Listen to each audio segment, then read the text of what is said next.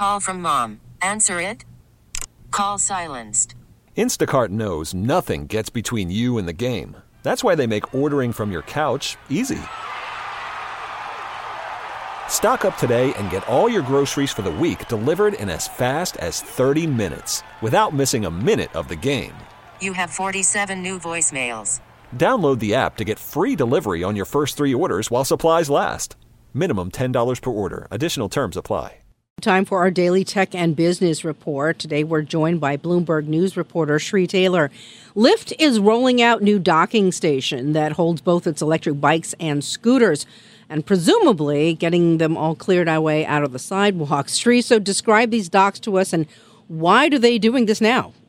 So currently we're seeing Lyft bring in new docks, and this is kind of an effort to quell the chaos that e-scooters have brought since they were rolled out in 2017, from cluttering city sidewalks to tripping pedestrians to spilling into roadways and bodies of water. So several cities struck back against these companies with Block 2 regulations, and this is Lyft's answer: docks.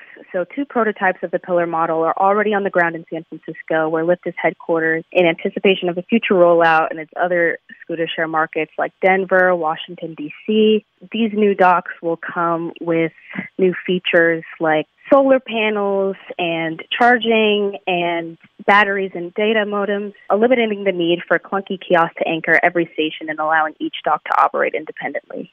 So when they did this in Chicago reported an increase in the number of people that were renting them. And I would assume that it's a lot more convenient when I know I can go to the corner of X and Y and there'll be a docking station with something there. Yeah, absolutely. This is giving people more flexibility when it comes to getting around in cities, and now cities aren't having to deal with just congested sidewalks and risky e-scooters that are just wreaking havoc on the cities. Chicago also saw ridership across both modes go up, with the majority of rides starting and stopping at stations. So more docking infrastructure in more cities could bring new legitimacy to scooters as a alternative urban transportation option. And it could also make rebalancing fleets easier for operators, help users predictably locate available wheels, and facilitate coordination with public transit services. Okay, and I would think that for Lyft purposes, it also allows them to keep better track of the fleet because, one's not just, they knew where all the devices were, but if you keep them all in one spot, presumably, people aren't tempted to take them and chuck them into the bay or play with them or vandalize them. Yeah, absolutely. This also gives these companies an opportunity to see where riders are riding. So that's kind of how they're placing these docks is they're figuring out, where do riders operate these vehicles the most and where do they need them the most? And, that's kind of their process behind that. Is there any response from the municipalities, cities that have been complaining before? In Chicago, do they say, okay, this solved our problem? So far, we've seen some good responses, I'd say. We can just see with the city's Divvy program that concerns with sidewalk clutter are addressed somewhat. So like I said, with the ridership across both modes kind of going up, we're seeing a positive response. Sri, thanks very much for your time. This is Bloomberg News reporter Sri Taylor. You can hear our tech and business reports weekdays at 12:30 on KCBS. We really need new phones. T-Mobile will cover the cost of 4 amazing new iPhone 15s, and each line is only $25 a month. New iPhone 15s? It's better over here. Only at T-Mobile, get 4 iPhone 15s on us and 4 lines for $25 per line per month with eligible trade-in when you switch.